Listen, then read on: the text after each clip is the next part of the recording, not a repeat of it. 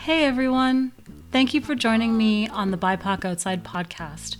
I'm Chris Cromwell, and today we're sitting down with Connor Ryan.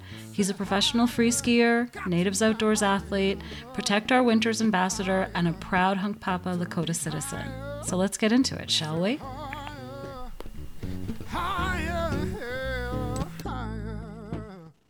Connor, thank you so much for joining us today. It's lovely to have you. Talk to you, Ape. It's good to be on the show with you. Right on. So to get us started, let's talk a little bit about yourself. You got introduced to skiing pretty young.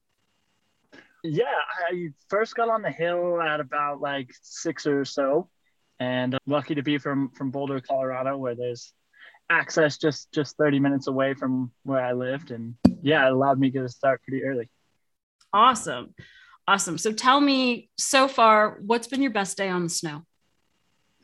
I mean, that's hard to say. I've had so many days on snow. I would say my favorite, or the favorite that comes to mind at the moment, would be last year. We had a day, just an extraordinarily deep day at Winter Park, where I think we had like about 20-30 inches come in overnight, and there was just kind of the perfect alignment of people that I was with that day. I got to share my experience with Ellen Bradley, who's one of my best friends and backcountry partners, and it was her first time really getting to be at Winter Park. And I think that's one of the most magical things, is when you can share a place that you love with someone on its like best possible day. Nice. So that's where you're skiing these days, is Winter Park? Yeah, that's my home mountain for the most part. I mean, I'm lucky to, get to travel quite a bit as someone who, has the privilege to ski for a living. But yeah, if I could pick any one place that feels the most like home when I'm on two sticks, it's Winter Park. Right on. So you are one of the few people who talks a lot about cultural approaches to skiing. And you've described skiing as ceremony. Can you describe what that means? Yeah, for me, I think it's like, I come from Lakota culture, where dancing is like of many of our ceremonies, especially like our most central ceremony, Sundance. And so for me, skiing is sort of like a dance of its own, right? It's these repetitive motions that connect us to a place. And for me, it really showed me like it allows me to connect with the same elements that the ceremonies in my culture are centered around, being, the water and grandmother earth, and that just connection to yourself and the planet. But it happens in a little bit more of a contemporary way, but it allowed me to see a lot of those same lessons that come from the cultural ceremonies in a new light. Because I think sometimes, as somebody who's an indigenous person who grew up in an urban and suburban area, like it's sometimes hard to really feel like completely connected. But skiing was one of those first places for me where I just felt absolutely immersed in my relationship with the landscape. And at the same time, it was a way to move in gratitude and in celebration of that. I love that. In my connection, you talked a lot about that, about relationship with the land and about skiing as medicine. And maybe not everyone has the language to talk about that, but they feel it. Right. Can you explain that a little bit? Well, I think skiing is like this really interesting sport, in that like so many people who ski end up making this lifelong bond with the sport, and it's like, if you play basketball or soccer or something, like you might only play for your few years in middle school or high school or college or whatever, but people don't have like a relationship with it after their time in competitive sport ends, that totally controls their life in a way. And with skiing, you see people move across the country to a whole new place, to live in an entirely different landscape, to take up a different lifestyle, to set aside some of their capitalistic goals, just to be in connection with the land through sport. And I think like any sport that makes people bond in such a deep way, like there's something in my perspective that's kind of like unescapably spiritual about that sport. But what I would find so often is that skiers as a whole, coming from typically a more white Western colonized, affluent kind of background, didn't really have a language for understanding like relationship to the land in the same way. And for me as a Lakota, like in relearning my language, everything about that language is about relationship and relationship to the elements of Ushimaka, Grandmother Earth, in a really like unique way. And so for me, it made me see like, okay, you guys are all experiencing something that to me is like indigenous peoples had such a grasp of. And so for me, I think like talking about that through skiing is one of my favorite ways to kind of like decolonize and indigenize this culture of this sport that's happening. Because if you can understand a relationship to the land in such a way that it changes your life and dictates what you want to do anytime that it precipitates, you've got a pretty deep connection to the land. And it just takes learning what are the steps then to be in reciprocity with what that relationship with the land is giving you. Yeah. And that goes back to when you were talking about how Mike Whalen approached you for Pahasapa. He said it was because it's your traditional territory and he wanted to understand skiing in a better way.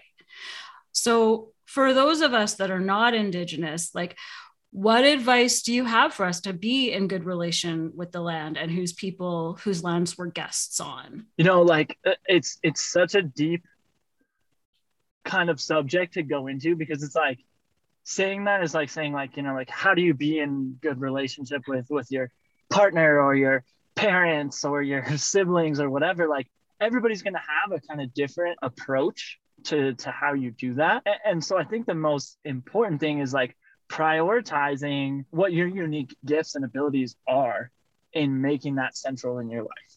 You know what I mean? Like if you're the type of person who's incredible artist, then maybe the way that you most love and honor a person that you value in your life is by, you know, painting them a picture, right, of a memorable time together, like whatever it is. And so I think like learning to view our relationship with the land more akin to how we have relationship with, you know, like other beings that we view as sentient in our Western worldview is kind of a great way to start curving it in that direction. And then to make it like a little bit more literal, you know, like I have a film coming out with REI very shortly, and this is kind of the theme of the whole thing, is like, how do you be a better relative to place and to people? And so there's a lot of ways to do that, but for me, what I took on was learning the environmental history of a place, learning how you fit into that now. You know, we all, through the capitalistic means through which we're kind of forced to live, whether we choose to or not, are going to have some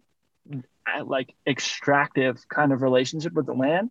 So learning how to like better for that, learning how to advocate for policy solutions at a systemic level that steer that in the right direction are very important. And then the other thing I would say is like get involved with Indigenous communities where you're at. Learn from them, because like the best way to know how to leave a landscape beautiful is to talk to the people who've done it for thousands of years. And that for me was something that I wanted to do, you know, even as a Lakota person who skis on Ute territory. Even being Indigenous wasn't just enough. Like I wanted to talk to the people who are Indigenous, like exactly where I'm at, because my people are from the plains, their people are from the mountains. I have something to learn from them when I'm in the mountains. And I think all skiers need to humble ourselves and learn some traditional ecological knowledge and how to incorporate that into the systemic change that we want to call for. Yeah, absolutely. I love the idea, and it's not, you know, it's not a part of my worldview, but I'm learning and I'm listening. The idea that the land can be a partner. We're in a relationship as opposed to taking from. It's more reciprocal. Yes, absolutely. That reciprocity for me is like the central thing, because it's really easy as a skier to tell what you're getting from your relationship with the land. And I think a lot of people have a harder time defining directly what it is that they do to give back. And even I had a difficulty doing that. And so it's definitely a journey, like learning to find balance in any relationship is. Yeah. So is part of this why you are doing advocacy with Protect Our Winters? Talk to me about your advocacy with them. Yeah, I mean, I think that's a huge motivation in it for me is like when I look at like what's happening to the land as a whole, I think like the biggest remedy for it isn't to like, you know, go buy an electric car or to only ride your bicycle to the mountain in order to ski. Like those small individual actions, the idea that those are what creates the change we need is like kind of directly comes from the fossil fuel companies inventing those ideas of an individual carbon footprint and things like that. So for me, I wanted to affect policy change at a larger level.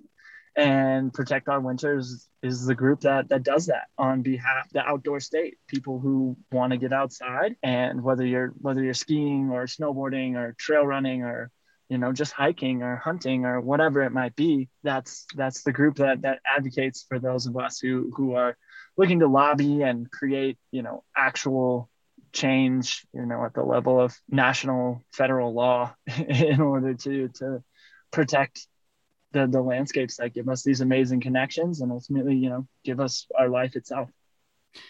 Yeah. It seems like, some of the solutions we hear over and over again, buy an electric car, for example, like those aren't available to everybody, those solutions. Right, exactly. And that's so much of like what taught me these environmental lessons is like coming from an indigenous background. A lot of my greatest teachers of environmental lessons are people who, live on a reservation where like there's not a Tesla dealership on a reservation. I got news for you. Like, that's not how it works. That's not the solutions that are most available to us. But at the same time, most of these people will have like a very integrated understanding of environmentalism that is much older than the term environmentalism. And I think that's an important thing when we're looking at like a lot of these narratives on how to protect the planet that are presented to us through this kind of like mainstream culture right now are really new ideas. And for me, I think like there's a lot of fallacy in thinking like we should go to new untested ideas of how to protect the land when there's cultures who have these legacies of protecting the land in such a way that colonizing peoples could come here and say like, well, this is a wilderness area, no one's even been here before. And it's like, no, we just knew a better way to live, and that was such an integral part of our cultural understanding that leave no trace, whatever you want to call it, or learning to leave a trace that leaves a positive impact on the environment when you're talking about like ecologically centered fire practices that indigenous peoples had and things like that. Like it's just something like we don't have time to try something new necessarily. And so we got to push some of that white supremacy out of science that says like, oh, it's only science if it comes from these universities and these kind of papers and blah, blah, blah. We have to discard those notions and say, indigenous people did this for thousands of years and it worked. Trust us, listen to us, let us implement these things. There isn't enough time to mess around. And so that's how I feel when it comes to a lot of these practices. It's just like land back is the only solution in a lot of these. It feels like many people, more than many people, don't realize how many of the sediments have been co-opted by indigenous culture. The leave no trace, take only pictures. A lot of these sediments, are being presented to us as a new fabulous idea, but these are not new.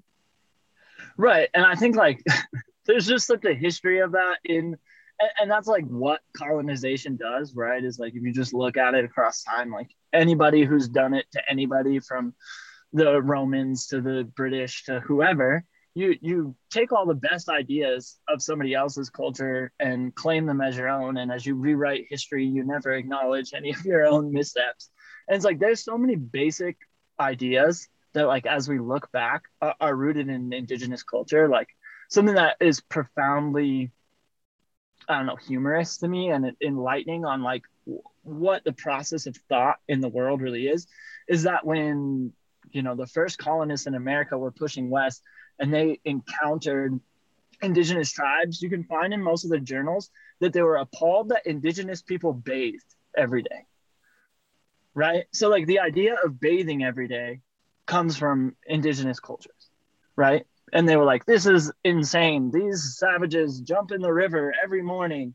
They do a sweat lodge and steam off and then rinse off in the river. Like, this is so absurd. Why can't they just cover themselves in perfume, which comes from, like dead whales, like the rest of us, and be advanced? And it's like, yeah, try to tell me now that like bathing every day doesn't make sense. Like washing your hands, right? Things like that. Like the first conflicts that my tribe had with the U.S. cavalry and the U.S. government was because settlers along the Oregon Trail didn't understand fundamentally that you couldn't let livestock die next to a river, right? And so that's one of the original rifts between the Lakota and the U.S. government, is saying, stop letting people let livestock die next to a river.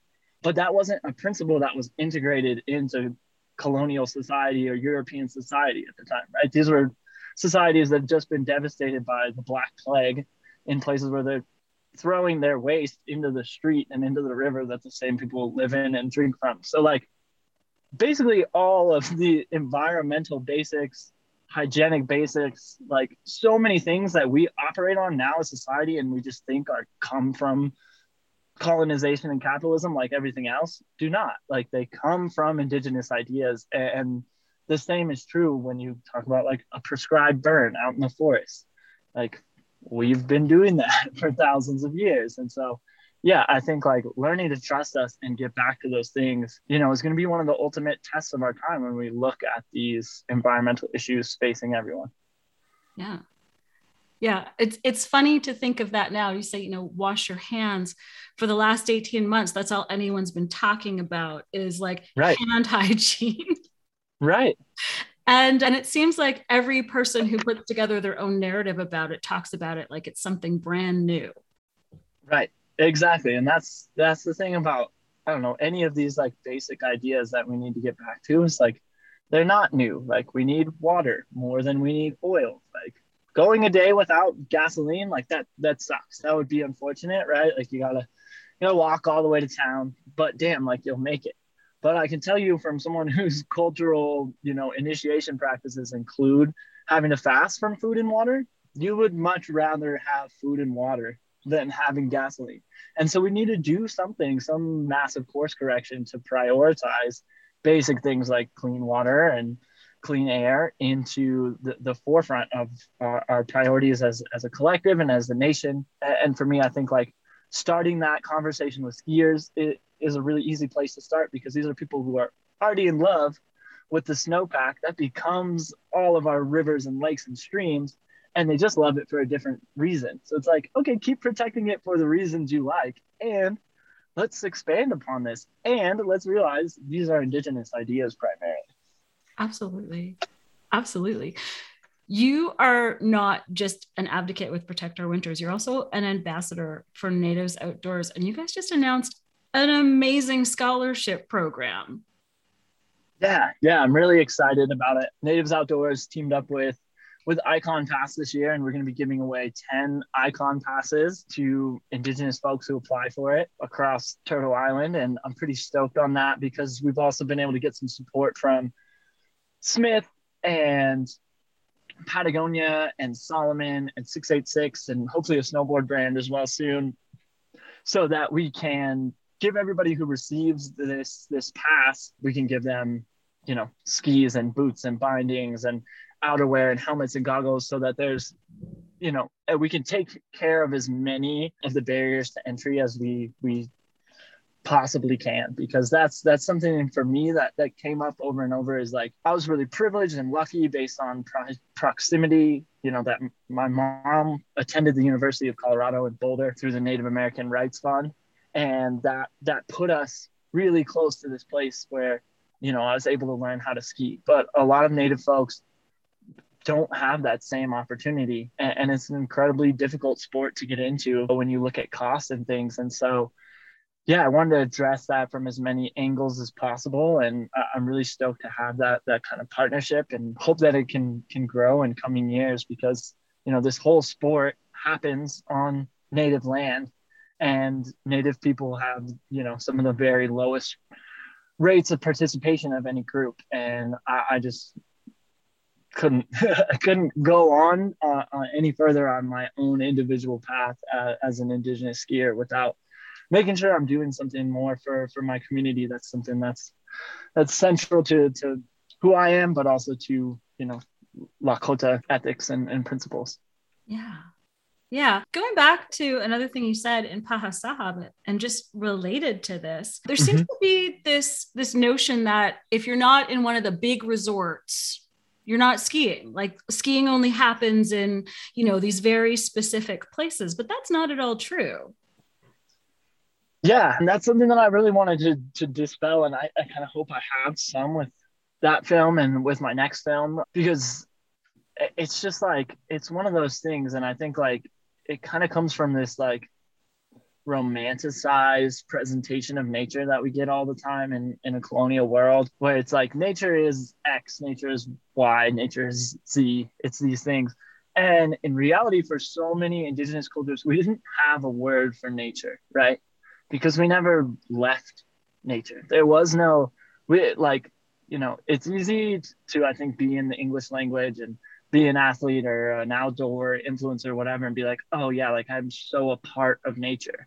But I don't think most people can comprehend being so a part of nature that you don't even have a word for it, right? Like there is no dualism in so many Indigenous languages. And so I think for me, like, the same is kind of true for skiing. Is like anywhere that there's snow and a slope, skiing becomes possible. And so it meant a lot for me to get to go ski in the Black Hills in South Dakota, and just have kind of an active like reclamation within that, if that makes sense, of being like, it snowed 3 feet here, and just because this isn't idolized by the ski industry doesn't mean we can't drop cliffs and get face shots and have an amazing time. And so we did that. And then, my next film, Spirit of the Peaks, is mostly filmed in the San Juans of Colorado, which is like this beautiful chunk of Ute territory.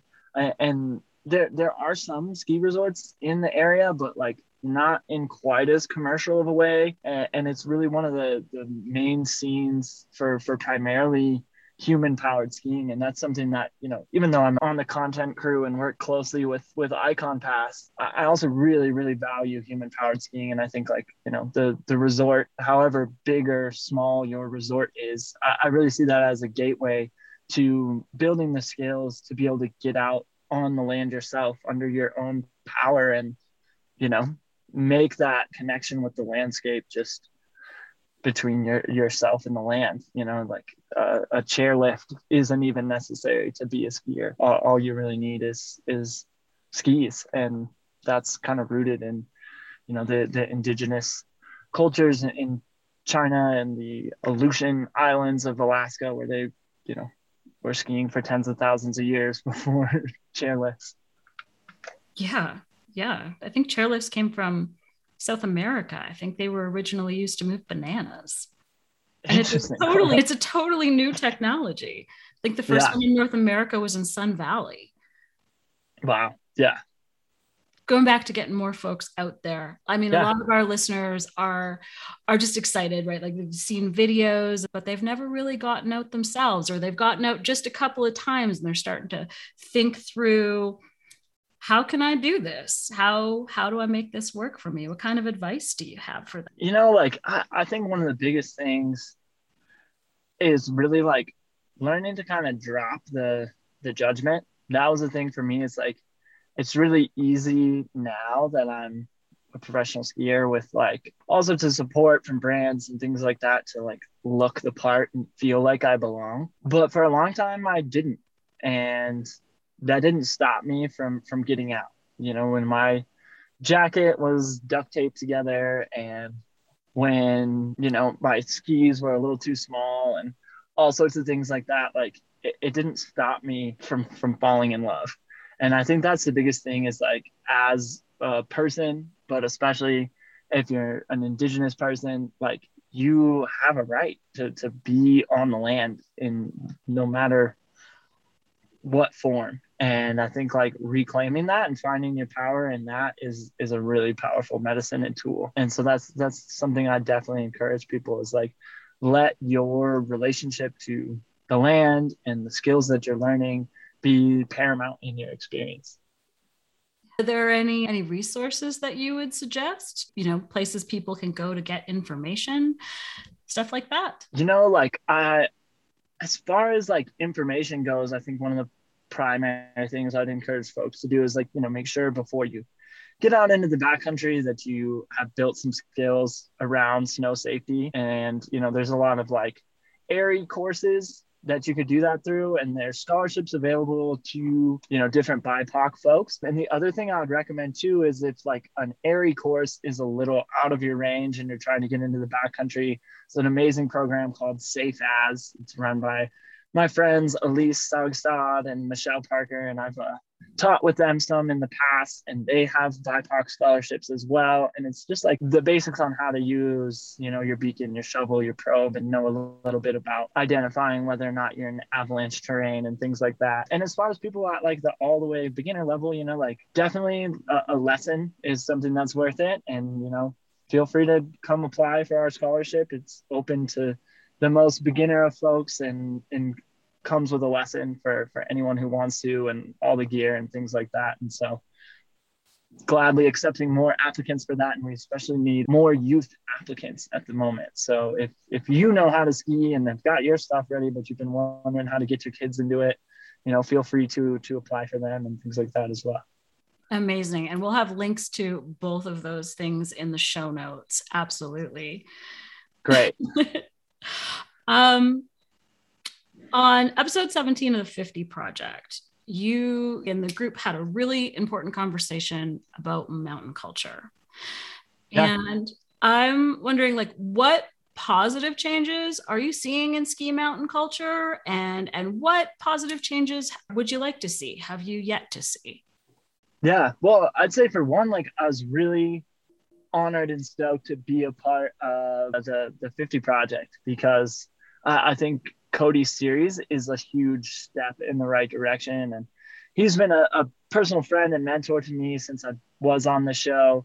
And for me, I think it's really cool to see that evolution in someone who's one of the biggest names and idols of people in the sport. And, for him getting away from a bunch of helicopter powered ski in the craziest places in the world, and instead moving on and going to even more beautiful places and doing it all on foot has taught him a lot of cool stuff that has, humbled him and changed his approach. And a lot of that's available to see in the 50 Project. I think that's a pretty cool thing.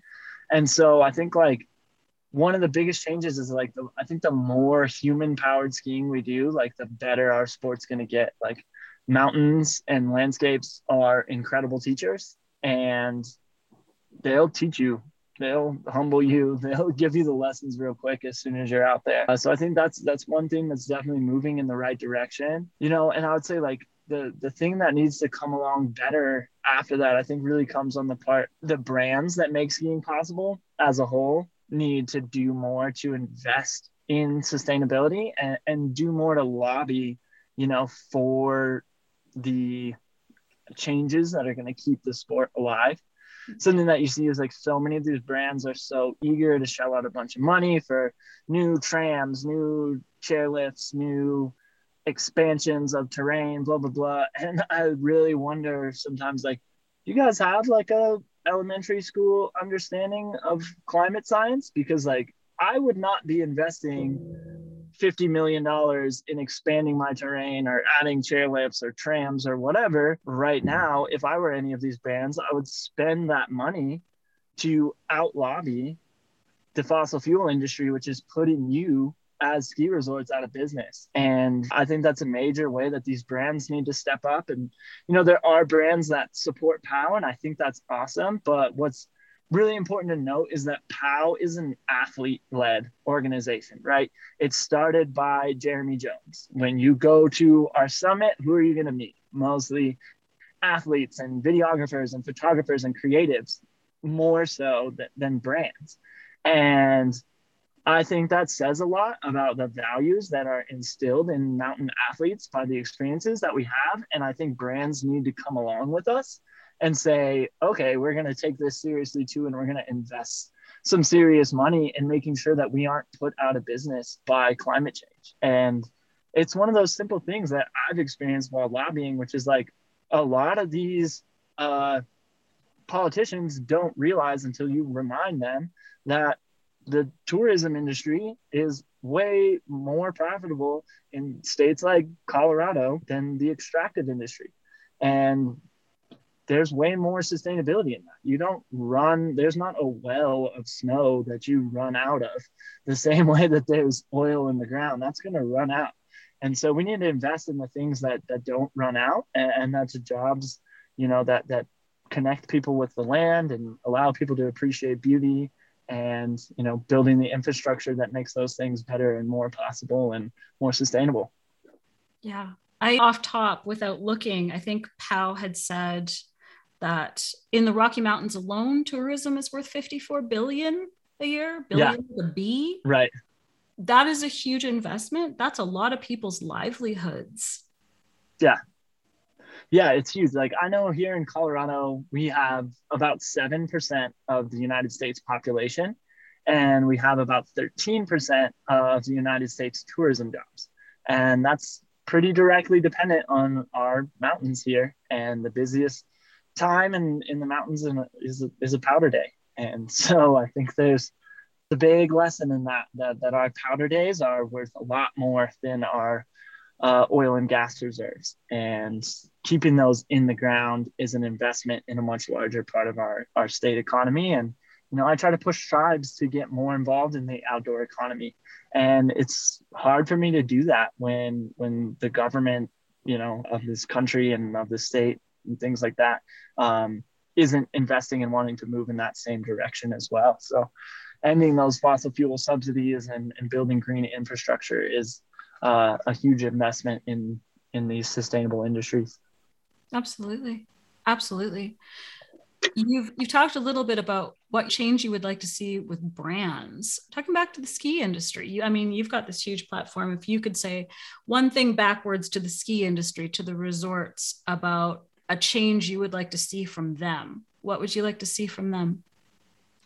It's a tricky one, because it's like resorts is like such a broad term. And like, me personally, like, I have a great relationship with Winter Park Resort. And I think like, oh, wow, I'd love to see other places following suit. We were able to do this year, which is that, like, we're celebrating, the indigenous legacy of the place. There's a whole half of the mountain that's named after the Arapaho name for the valley that they're in, and all the runs are named after Arapaho chiefs, and they made a blog post explaining all that. And I like love that kind of stuff. And they're working on land acknowledgements and programs to bring indigenous people out, and they have wind powered chairlifts and things like that. And it's like, okay, so we need a lot more of that. And so it's hard to say like as a whole resorts do this, because like some of them are trying. And so it's a really tricky thing. And then you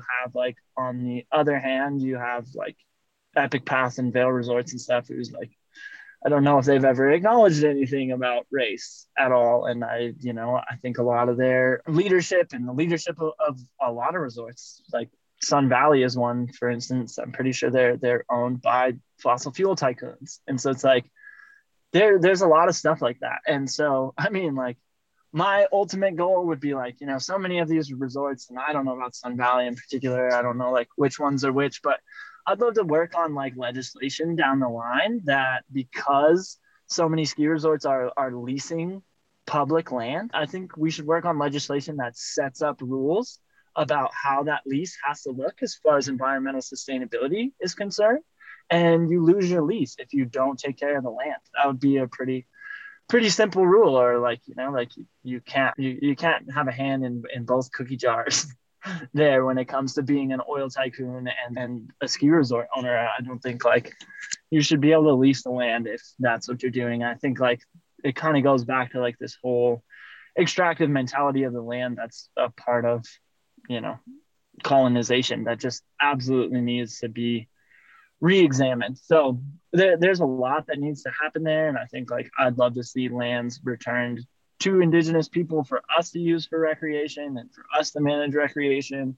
That already happens in some places like Sunrise and Ski Apache, where there's tribally owned ski resorts. And so it's like there's definitely so many models to be explored out there and changes that need to be made. But like overall, there's just got to be like an accountability of the fact that like this ski industry is not going to exist much longer if we don't do massive work on the climate front. Yeah. No, and I love that, bringing it right back down to accountability. I'm also really excited to hear about what you're doing at Winter Park. I mean, we're on this side of the border, so we haven't been in Colorado for a couple of winters, and I don't think we're going to be traveling too far afield this winter, but the opportunity presents. I'd really love to see it. Yeah, it's a beautiful place. It's, like just an awesome mix of a mountain where you have like a whole family side, you've got an experts only huge moguls side, and then you've got a giant cirque of alpine terrain that you can hike out into. And yeah, I love that it's a beautiful mountain, and I love the fact that like, I approached them last year about indigenous issues and how to make that a part of what they do, and they were just extremely receptive. And I think that's exactly what we need to see more of. And I hope that they're kind of a model for people to work off moving forward. Yeah. And I think we as consumers can affect that change as well by voting with our dollar. Absolutely. Yeah. I think that's a huge part of, the choices that we have to make in the ski industry for sure. There's the more you pay attention on social media, there's people who are talking about these things and working on these things and have environmental statements as a company. Maybe they cut ties with, other brand or group because of their political views or whatever it might be. And I think like those kind of movements are powerful, and asserting, the stance of the ski industry as a whole is a really important thing. That like, sorry, there isn't room for climate deniers in the ski industry. No, you said it yourself. You are quite familiar with podcasts. You have been everywhere in these last few years, interviews, magazines, all over the place. So my last question for you is, what's the one question you've always wanted to answer, but no one's ever asked you? Oh, that's really good. Wow. I don't even that's deep. I'd say right off the bat, I really liked one of your first or your second question today about just like what was my best day skiing. I think that's special. I appreciate that kind of stuff because it's an interesting balance as a skier, like, and an environmental advocate and an advocate for my people, in that like everybody always wants to bring you out to do a land acknowledgement, to do this and that as a Native person. And sometimes like the opportunities that mean the most to me are those like, like strictly as an athlete and being seen as that too. That's a really huge thing. So I don't know if that answers the question all the way. I probably have to reflect on it more to know. Like I've answered so many questions at this point, but I like that. Like I like that's such a valuable part of the narrative right now too, is like dissolving some of the tokenism by just being like, yo, as a skier, tell me about whatever it is. And that means a lot too, and helps, all BIPOC folks normalize our space within these industries and to just be viewed and be valued as athletes as well. And that's a huge thing for me moving forward, is like, I want to ski, as well as anybody. I want to prove myself on all types of big mountain terrain. And yeah, just being seen as an athlete as well is a huge part of that for me. Yeah, I love that. And I feel that. So what's next? What's on the plate? What's coming up in the future? Like I said, I have this film premieres at the Vancouver International Mountain Film Festival on November 12th, Spirit of the Peaks. So excited to have that coming out. And then as far as this winter's goals go for me, there's a lot of potential things on the table, and we'll kind of see what works out. A lot of it's under wraps at the moment, seeing, what sponsors and brands want to do. So I'll leave a little vagueness in that sense. But I think my biggest goal for this season, honestly, personally, is to focus on continuing to deepen my personal connection and my personal skill set within the mountains. Last year was really focused on telling stories, in particular, putting out My Connection, filming Spirit of the Peaks, and I had the privilege to write and direct this film that's coming out. And that was a huge learning curve for me. And I kind of want to take a year to sit back and really enjoy skiing and let last year's learning curve integrate a little more and see kind of naturally what desire for telling stories arises out of just the pure sense of adventure from this year. That's so amazing. Where do our listeners find you? For sure. Plug your brands, plug your social. Yeah. You can follow me on Instagram. I'm at Sacred Stoke. That's kind of the main place that I tend to share things. Also writing stuff for Patagonia. Recently put out a cleanest line with them. That's called Cold Smoke Hot Shot, about Lakota ski up in Montana that I'm really stoked about. So people can check in and read that. And like I've said many times on this, Spirit of the Peaks coming out. It will be on tour at different resorts and stores and things like that after its premiere at the Vancouver International Mountain Film Festival. And people can also screen that online, be a part of the festival virtually and see the film there. And then it will be available on, digital platforms. And so that's really the big one for me is, allowing folks to see that's the biggest skiing I've ever done. It's the, most personal relationships I've put into a film and learning how to relate to the land from my view as a Lakota. And then it's also just absolutely cinematically gorgeous. And I think on par with about any ski film or documentary that's out there right now. So I'm really stoked about that part of it. Amazing. Connor, thank you so much for the gift of your time today. Listeners, all of that will be in the show notes. So if you didn't get it down, and if you're driving, I hope you didn't, then it'll all be available in the show notes wherever you found your podcast. Connor, thank you so much. Yeah, thank you. Awesome opportunity, Chris. And yeah, I look forward to sharing this with folks far and wide. This is a beautiful conversation. Thank you everyone for listening in. Links on where to find Connor, the Spirits of the Peak film, his past projects, and the organizations and resources we discussed are available in the show notes on www.bipocoutside.com. I hope you've enjoyed this conversation as much as I have. And if you did, don't hesitate to smash the like button. I hope you'll join us again for another episode of BIPOC Outside.